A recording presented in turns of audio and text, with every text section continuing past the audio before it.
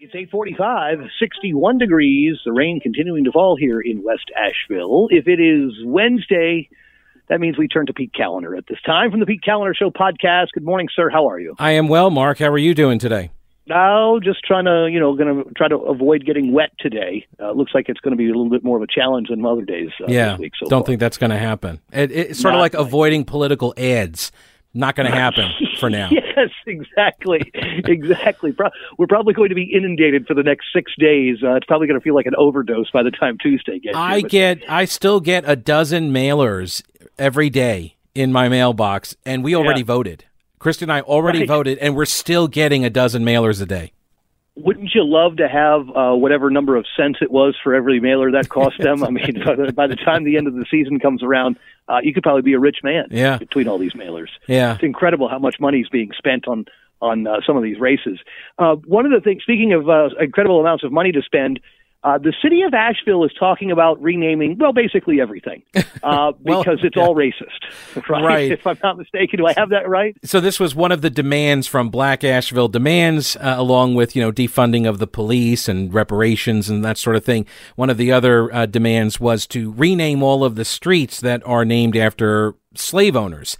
And some of the major roads in Asheville, Patton Avenue, Merriman Avenue, there are some pretty big ones, and that would really cost a lot of money the city, yes, would have to go and spend all the money to replace all of the signs and whatnot, but also you got business owners that now have to refile paperwork for their official business name. They've got to anything that's got their address listed on any kind of letterhead or envelopes or marketing material. All of that has to get changed. So there's an enormous expense that, of course, nobody really cares about when they make these demands.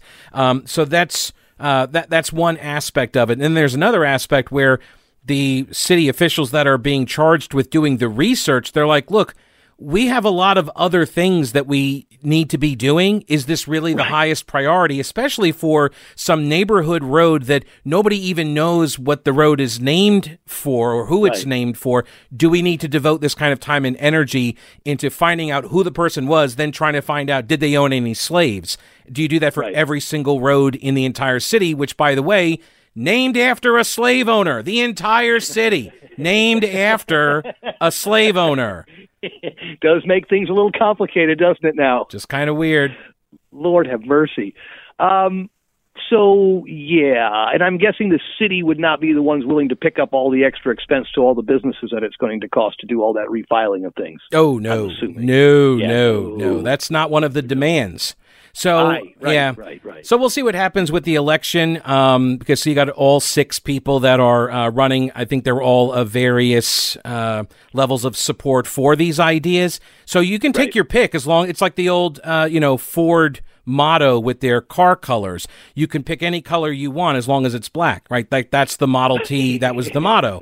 So it's kind of like that with our city council slate. You get to pick any one of these six candidates. They all basically agree on everything. So have your pick. Or you could do what I did. I wrote my own name in. I wrote my name in. Feel free to write it in. I don't think I could actually get elected in Asheville, but you know what? We'll see what happens. Maybe somebody will announce it on election night coverage if I get enough votes. Oh, I will be tracking that very closely, by the way. I just hope you know that ahead of time. I'm just offering an option. What are you going to do if you win? Like, if you actually won? I mean, God help you if this actually turns. No, it's not going to happen. That's not going to happen. I'm just offering another option for people who just can't bear to check a box for any one of the candidates. You don't want to leave it empty, so write my name in, and you'll feel, look, it's my gift to you. I'm a giver, so you can write my name in. Real quickly, Pete, we got less than a minute left. There was a decision on the Pit of Despair. Have you seen this? No, I haven't. There has been a decision made on the Pit of Despair. Is it going to be a community garden? Community garden? Hold on here. I just had it, and now it's just disappeared off my screen. Yes, the Pit of Despair, I believe, is going to be, we know it'll be some sort of a green space, right? I mean, come on, let's face it. We know that. Asheville approves a plan for Pit of Despair. They said let's see, in front of in front of Heracles here. The design team behind the plans, Nelson Bird Landscape Architects, presented the plans Tuesday night after working on them for a year. It would bring in a community garden, a central plaza for special events, and a community gathering space. Right. So another Pritchard Park. Public art. We needed another Pritchard Park with vegetables. That's what we needed. A Pritchard Park with vegetables. I like that. I think that's what the name should be. Pritchard Park, but with veggies. Mm-hmm. There you go. Yeah. Pete, we always appreciate it, sir. Encourage folks, go to the PeteCalendarShow.com. You can find lots of great info there. You can get signed up for the podcast. It's on all the major platforms. And, of course, there's some extra content there as well that you can get signed up for. The PeteCalendarShow.com. Pete, we always appreciate it, sir. Thank you, brother. Thanks, man. Have a great day. 8:51, 61 degrees, weather and traffic.